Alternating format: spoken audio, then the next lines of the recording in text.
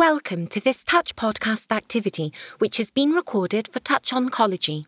In this podcast, gynecological oncologists Dr. David O'Malley and Dr. Domenica Lorusso provide an update on the latest US and European guidelines for the treatment of recurrent or metastatic cervical cancer, including the supporting clinical trial data and their insights into how to select treatments in clinical practice. Ms. Courtney Ahn, a women's health nurse practitioner, summarises the key safety considerations when using immunotherapy and targeted treatments for cervical cancer. This activity is funded by an independent medical education grant from Merck & Co. Inc. and Seagen Inc. and is jointly provided by USF Health and Touch IME. In our first interview, Dr. David O'Malley explores the systemic treatments recommended in the US guidelines. I'm Dr. David O'Malley from The Ohio State University in Columbus, Ohio, where I work at the James Comprehensive Cancer Center, now the third largest cancer center in the world. I am honored to lead the Division of Gynecological Oncology, and I'm a professor within that division and the Department of Obstetrics and Gynecology. What do NCCN and ASCO guidelines recommend for the first-line treatment of recurrent metastatic cervical cancer? We've recently had an update in the NCCN guidelines based on Keynote 826, which was the addition of pembrolizumab in PD-L1 positive cervical cancer to the backbone of platinum, either carboplatin or cisplatin, plus paclitaxel, with or without bevacizumab. It's really important to keep in mind the previous regimen did not have pembro before the 826, and this is based on GOG 240. It is still a preferred regimen is to consider without pembro if that is not available where you practice. But I really think it's very, very important for us to utilize the best therapies for our patients with advanced metastatic cervical cancer. There are other regimens which are mentioned in the NCCN guidelines, but clearly platinum with paclitaxel, Bev or bevacizumab, and pembro or pembrolizumab is our preferred regimen. It's important to remember that the ASCO treatment guidelines were updated in 2022 when we first heard about Keynote 826 to utilize pembrolizumab with the paclitaxel backbone with or without bevacizumab. Another interesting and important consideration is should we also use radiation to control that pelvic disease? We don't have data one way or another what's the best option for patients with recurrent or metastatic disease if they haven't had prior radiation. But I do remember to talk to my patients about using radiation, but particularly if they're having symptoms. What are the latest clinical trial data that support the guideline-recommended preferred first-line treatments for recurrent metastatic cervical cancer?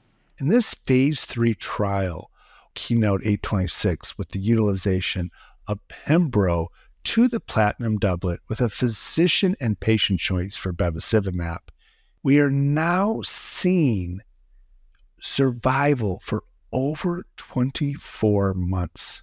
24 months, over 2 years of survival with patients with recurrent cervix or metastatic cervical cancer. Hazard ratio in the entire population of 0.63, and those with CPS greater than or equal to 1 of 0.6.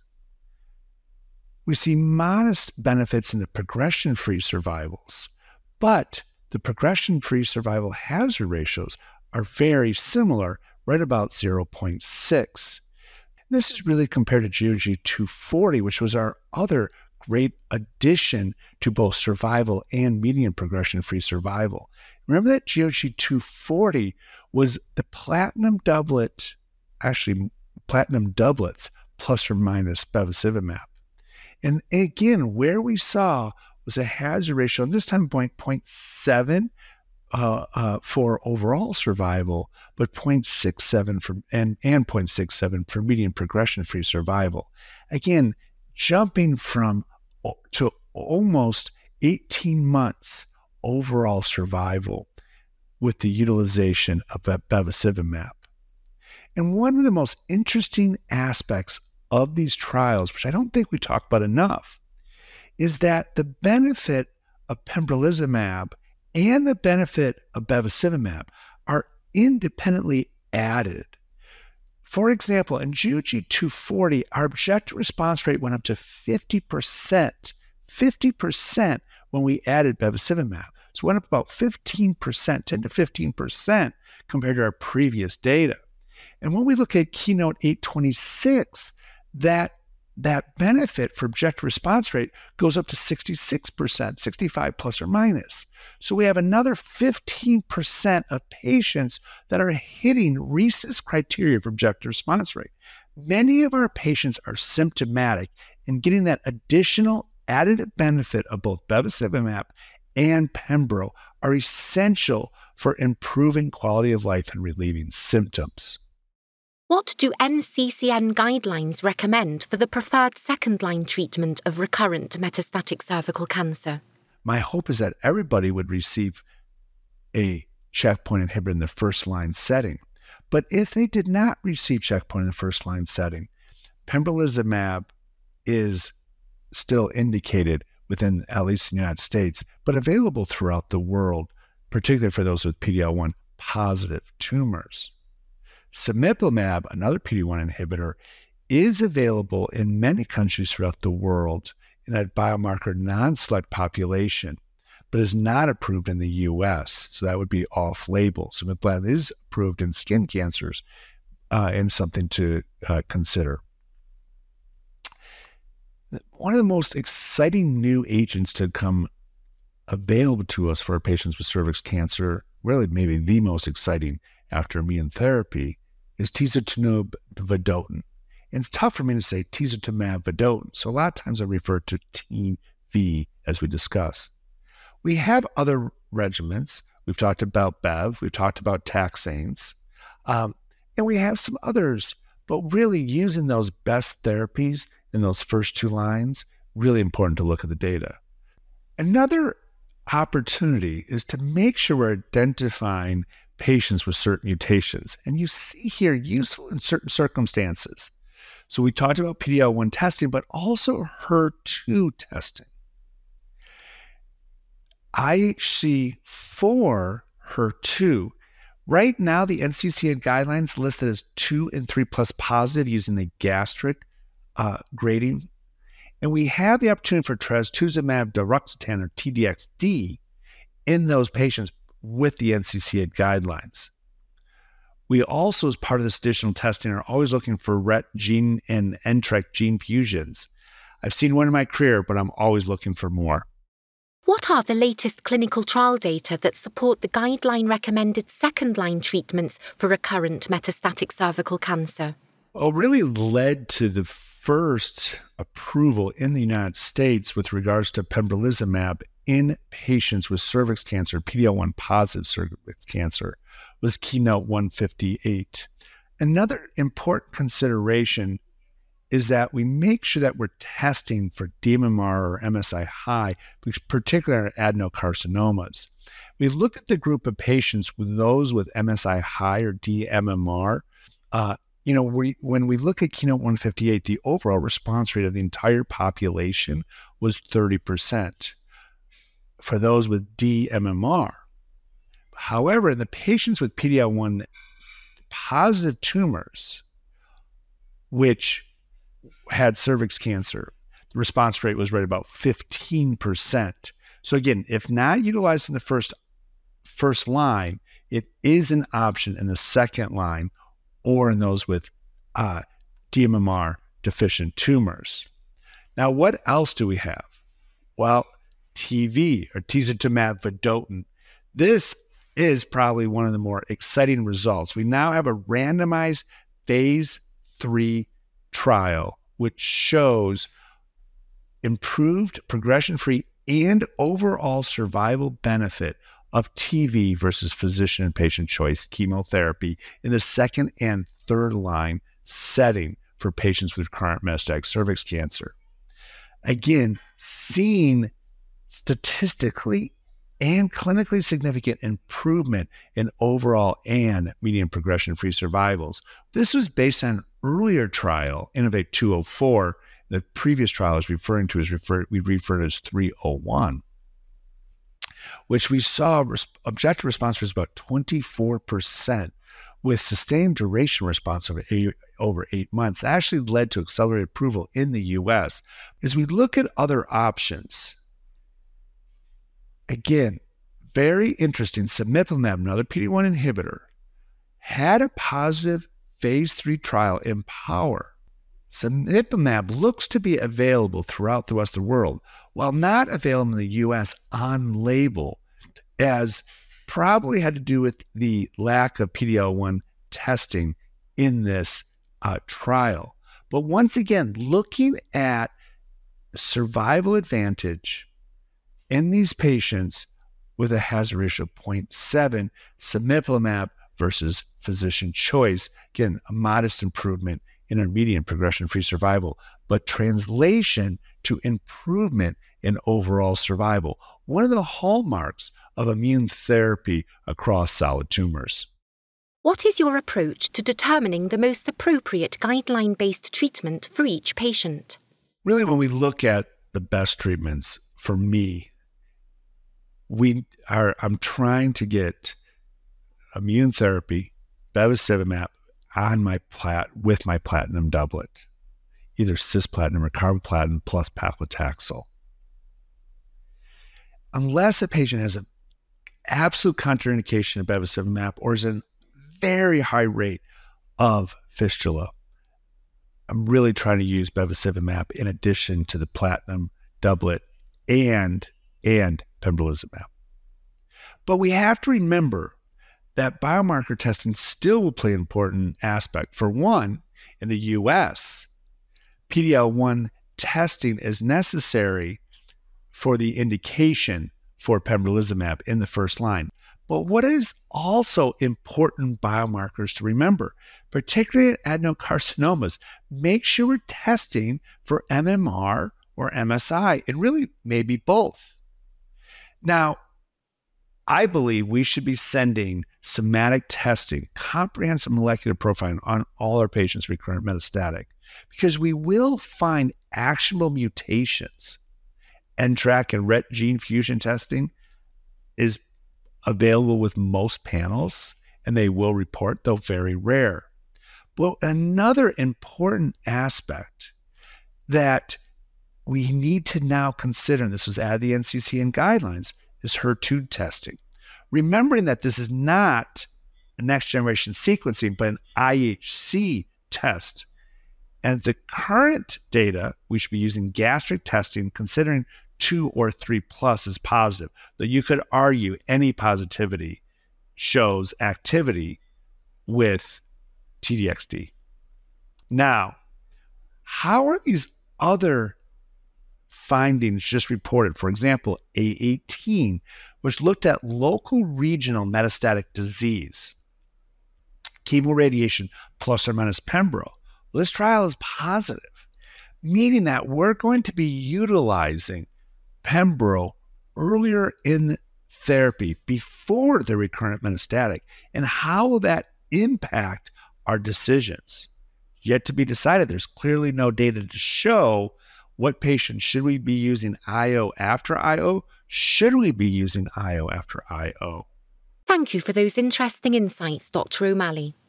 Now let's hear from Dr. Lorusso, who shares insights from the European guidelines. Hello, good morning. I'm Chetta Lorusso. I'm a GYM oncologist working at Fondazione Policlinico Gemelli of Rome in Italy. What do the current European guidelines recommend for the treatment of recurrent metastatic cervical cancer? Basically, carboplatin paclitaxel plus or minus bevacizumab is the standard treatment for advanced or recurrent chemo-naive cervical cancer. Very recently in Europe, according to the ESGO-ESTRO-ESP guidelines, we had the approval also of pembrolizumab, but only for CPS score positive patients. And when patients recur, basically in immune-naive patient, we receive the approval of of cemiplimab, anti-PD-1 inhibitor cemiplimab for immune-naive patients. For immune-pretreated patients, we have only chemotherapy. The ESMO guidelines that were published earlier in 2017 suggest platinum paclitaxel bevacizumab in the first-line setting of advanced or recurrent disease, but do not provide specific indication at the time of recurrence. For sure, the guidelines were published before the new data we have with immunotherapy in cervical cancer, so needs to be updated. What are the latest clinical trial data that support the European guidelines? The Keynote 826 trial evaluated for the first time the role of anti-PD-1 inhibitor pembrolizumab in combination with platinum paclitaxel chemotherapy plus or minus bevacizumab at physician discretion in patients with advanced or recurrent cervical cancer. The trial was a randomized phase 3 trial with a double primary endpoint, progression-free and overall survival, and reported the clinically relevant and statistically significant benefit for both progression-free and overall survival in this advanced setting of disease. The trial has PD-L1 as a stratification factor, and according to the forest plot, even though PD-L1 negative patients represented less than 10% of patients, but unfortunately the authorities consider that this patient did not gain benefit from pembrolizumab, and because of this, the drug has been approved only for PD-L1 positive patients evaluated according to the CPS score more than 1.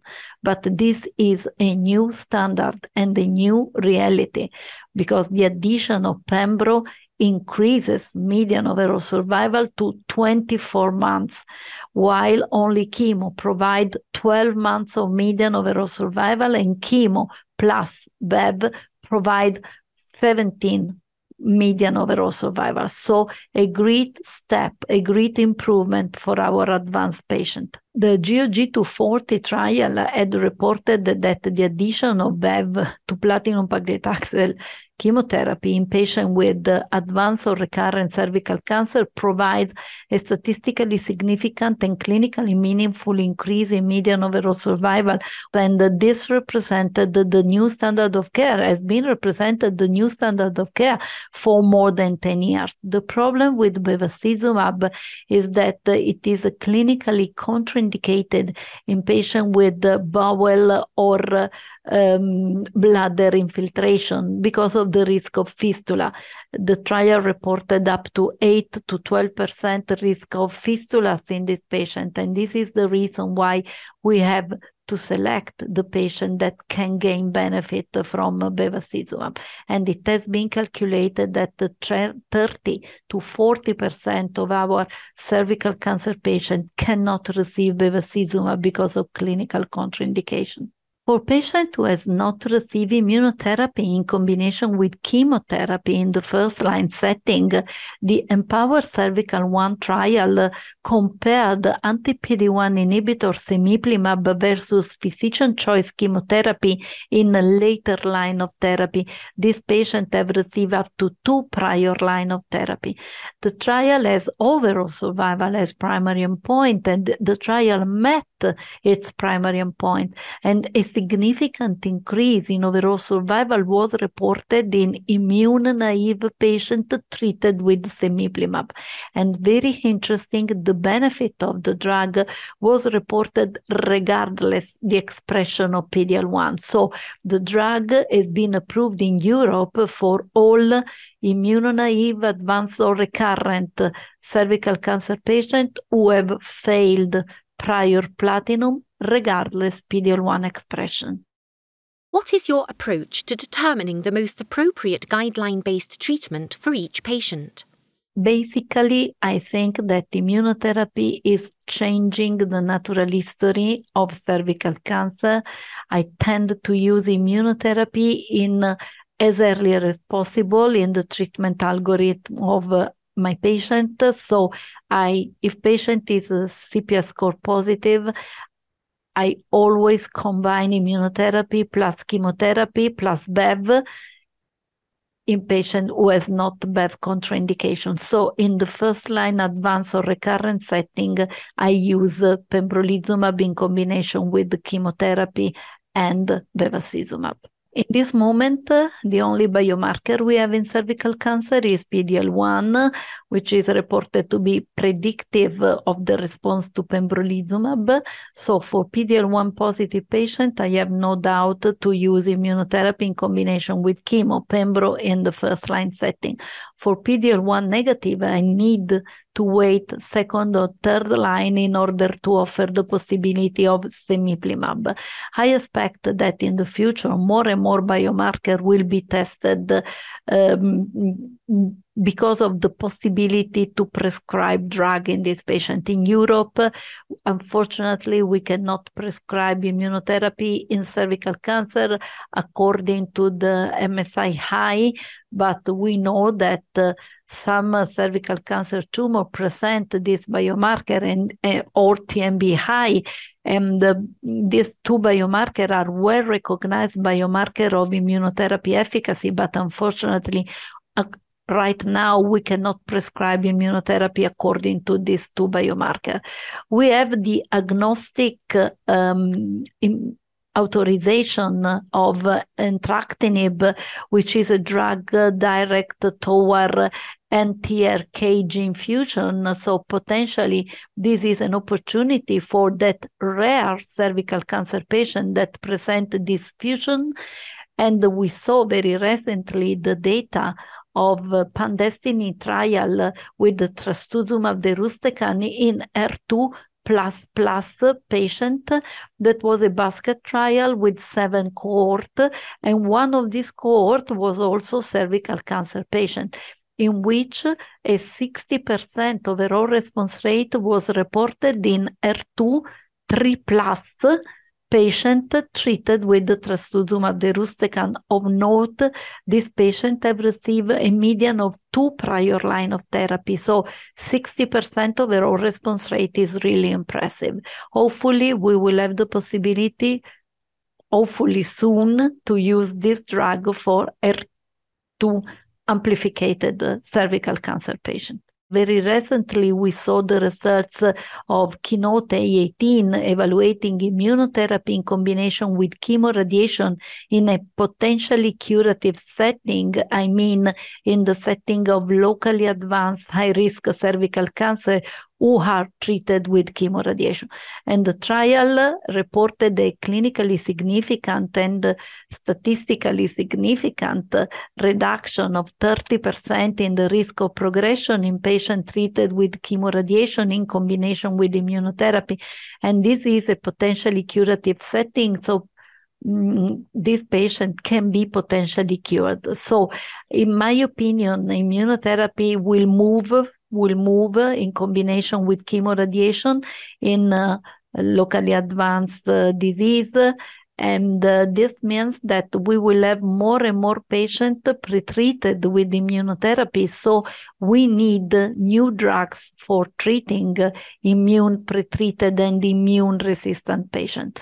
And very recently, we saw the results of the first antibody drug conjugate that potentially will be approved also in Europe in cervical cancer. Antibody drug conjugate are, in my opinion, one of the most interesting class of agent. And we saw the results of ENGOT-612 trial comparing tisotumab vedotin versus physician choice chemotherapy in advanced or recurrent cervical cancer who have received up to 2 prior line of therapy, and the trial reported a significant increase in overall survival for tisotumab vedotin versus chemotherapy. And in the registrative trial, we have 30% of patients who have prior receive immunotherapy, and this population will increase over time. So antibody drug conjugate will have a definitive role in immune pretreated patients. Thank you, Dr. Lorusso, for the European perspective. Now let's consider some of the key safety aspects of using immunotherapy and targeted therapy in clinical practice with Miss Arn.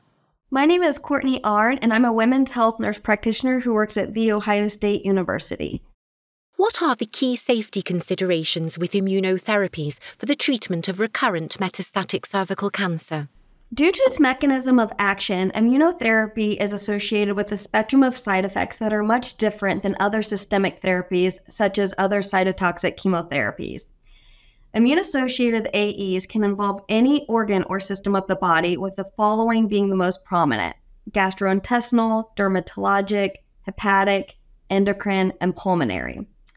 Cemiplimab and pembrolizumab contain special warnings and precautions for use of various immune-related conditions, including pneumonitis, colitis, endocrinopathies, nephritis, hepatitis, and cutaneous reactions. How should patients receiving immunotherapy be monitored for possible side effects? When you're treating someone with immunotherapy, you first want to educate them on the most common AEs that are reported and make sure that they're aware of when to be calling. You also want to make sure that you're checking baseline labs, including a CBC, CMP, and TSH and T4 prior to initiating therapy with immunotherapy, and then also prior to each treatment. Because immunotherapy can cause pneumonitis, you want to be closely monitoring for any respiratory symptoms indicative of pneumonitis, which generally include dyspnea, persistent cough, chest pain, fever, and hypoxia.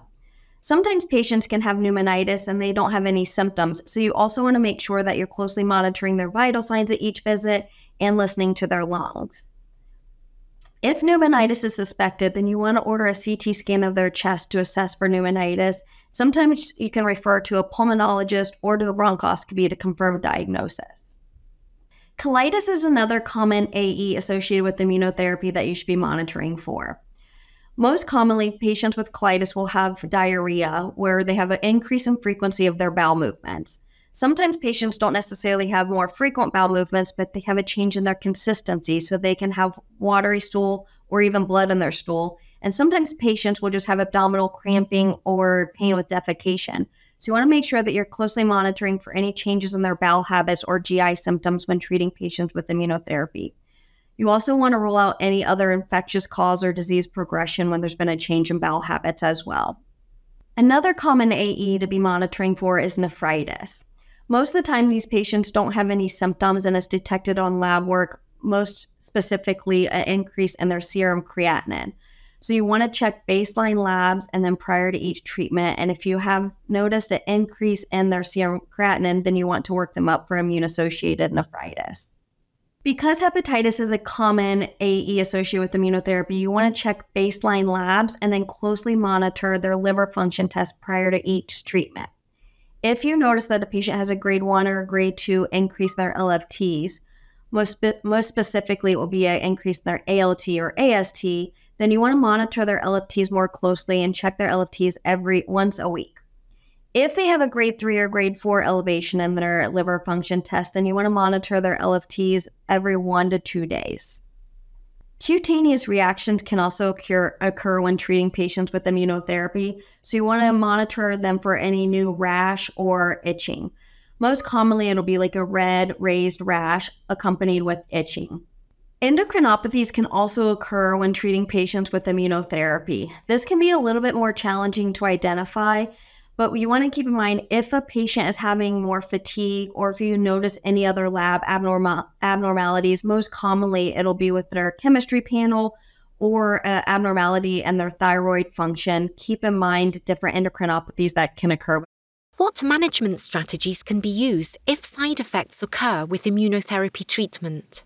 In general, if a patient has a grade 1 immune-associated toxicity, you should closely monitor for any worsening symptoms, except for if they have a neurological, hematologic, or cardiac toxicity. But aside from those, if there's a grade 1 immune-associated AE, then you closely monitor for any worsening symptoms. And you can also do symptomatic management. So if they have a rash, you can do a topical steroid, or if they're having diarrhea, you can use antidiarrheals. If they have a grade 2 immune-associated AE, then you should consider holding immunotherapy and consider using corticosteroids until it improves to a grade 1 or back to their baseline. If a patient experiences a grade 3 immune-associated AE, then you should hold immunotherapy and initiate high-dose corticosteroids, which would be prednisone 1 to 2 milligrams per kilogram per day or equivalent. Once their AE improves to a grade 1 or back to their baseline, then you begin to taper the corticosteroid over 4 to 6 weeks. After they finish their steroid taper and their AE has remained grade 1 or back to their baseline, you can restart the immunotherapy depending on the severity of their AE. If a patient has a grade 4 immune-associated AE, you should permanently discontinue immunotherapy. What are the key safety considerations with the antibody-drug conjugate tisotumab vedotin for the treatment of recurrent metastatic cervical cancer? Tisotumab vedotin is an antibody-drug conjugate that consists of 3 components. So first, you have the monoclonal antibody that binds to tissue factor. Tissue factor is a protein that's expressed in cervical cancer or other solid tumors. So you have the monoclonal antibody that binds to the tissue factor, and then it is linked to MMAE, which is a microtubule disrupting agent. So kind of like the cytotoxic component of it. So you have the monoclonal antibody, the linker, and then the MMAE. Once the monoclonal antibody is linked to the MMAE releases within the cell wall, causing cell death. The most common AEs associated with tisotumab vedotin include lab abnormalities, fatigue, nausea, peripheral neuropathy, alopecia, epistaxis, conjunctival adverse reactions, hemorrhage, dry eye, diarrhea, and rash. There are AEs of special interest, which include ocular toxicity, the most common being conjunctival and corneal AEs, dry eye, and blepharitis. And then other special interest AEs include bleeding events, which are the hemorrhagic events, the most common being epistaxis, vaginal bleeding, and hematuria. Other AEs include pneumonitis and peripheral neuropathy. How should patients receiving tisotumab vedotin be monitored for possible side effects? Because tisotumab vedotin can cause ocular toxicities, you need to refer to an eye care provider prior to initiating therapy with tisotumab vedotin. It could be an optometrist or an ophthalmologist, but they need to have a baseline eye exam prior to starting treatment, and the exam needs to include a visual acuity and a slit lamp eye exam. They will need to have an exam at baseline prior to every infusion of tisotumab vedotin and as clinically indicated. Peripheral neuropathy is another common AE associated with tisotumab vedotin. Prior to initiating therapy with tisotumab vedotin, you want to make sure that you're educating patients on the risk of having new or worsening peripheral neuropathy. You also want to make sure you're assessing your patients. If they do have a baseline peripheral neuropathy from a pre-existing treatment, you want to make sure that you're maximizing the treatment for their peripheral neuropathy prior to starting treatment with tisotumab vedotin. Hemorrhage can also occur when treating patients with tisotumab vedotin, so you want to make sure that you're assessing your patients for any increased bleeding risk and also reviewing bleeding precautions with your patient so they know when to call or present to the emergency room. And then lastly, pneumonitis can also occur when treating with tisotumab vedotin, so you want to make sure that you're monitoring for any respiratory symptoms indicative of pneumonitis and giving them strict precautions of when to call. What management strategies can be used if side effects occur with tisotumab vedotin treatment? To reduce the risk of ocular adverse reactions, you want to make sure that they're adhering to the required eye care regimen. So most importantly, you want to make sure that they have their baseline eye exam and their eye exam prior to every treatment with tisotumab vedotin. You also want to make sure that they're using the eye drops appropriately. This will consist of a vasoconstrictor eye drop immediately prior to the infusion with tisotumab vedotin. They will also be using a corticosteroid eye drop prior to each infusion and then for 72 hours after the infusion. And they'll be prescribed a topical lubricating eye drop that they can use as needed throughout their treatment and for 30 days after their last dose of tisotumab vedotin. You want to make sure that they're using the lubricating eye drops as much as possible to help reduce the risk of ocular adverse reactions. And then also you want to make sure that they're using cooling eye pads during the infusion and for 20 minutes after the infusion to reduce the risk of ocular adverse reactions.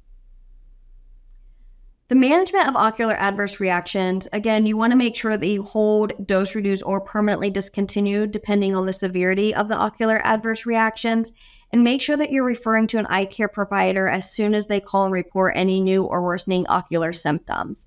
If a patient develops new or worsening peripheral neuropathy, you want to hold tisotumab vedotin until it improves to grade 1 or back to their baseline. And in the meantime, you also want to make sure that you're maximizing the management with pharmacologic agents or even referring to a physical therapist.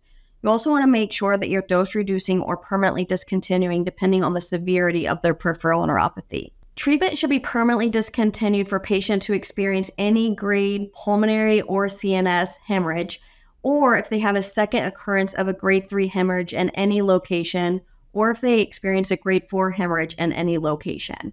For grade 2 or first occurrence of grade 3 hemorrhage, you should hold tisotumab vedotin until it resolves and then restart tisotumab vedotin at the same dose level. Management of pneumonitis includes holding therapy for patients who develop persistent or recurrent grade 2 pneumonitis and consider dose reducing depending on the severity. You should permanently discontinue tisotumab vedotin if a patient experiences grade 3 or grade 4 pneumonitis. Thank you for listening to this Touch podcast.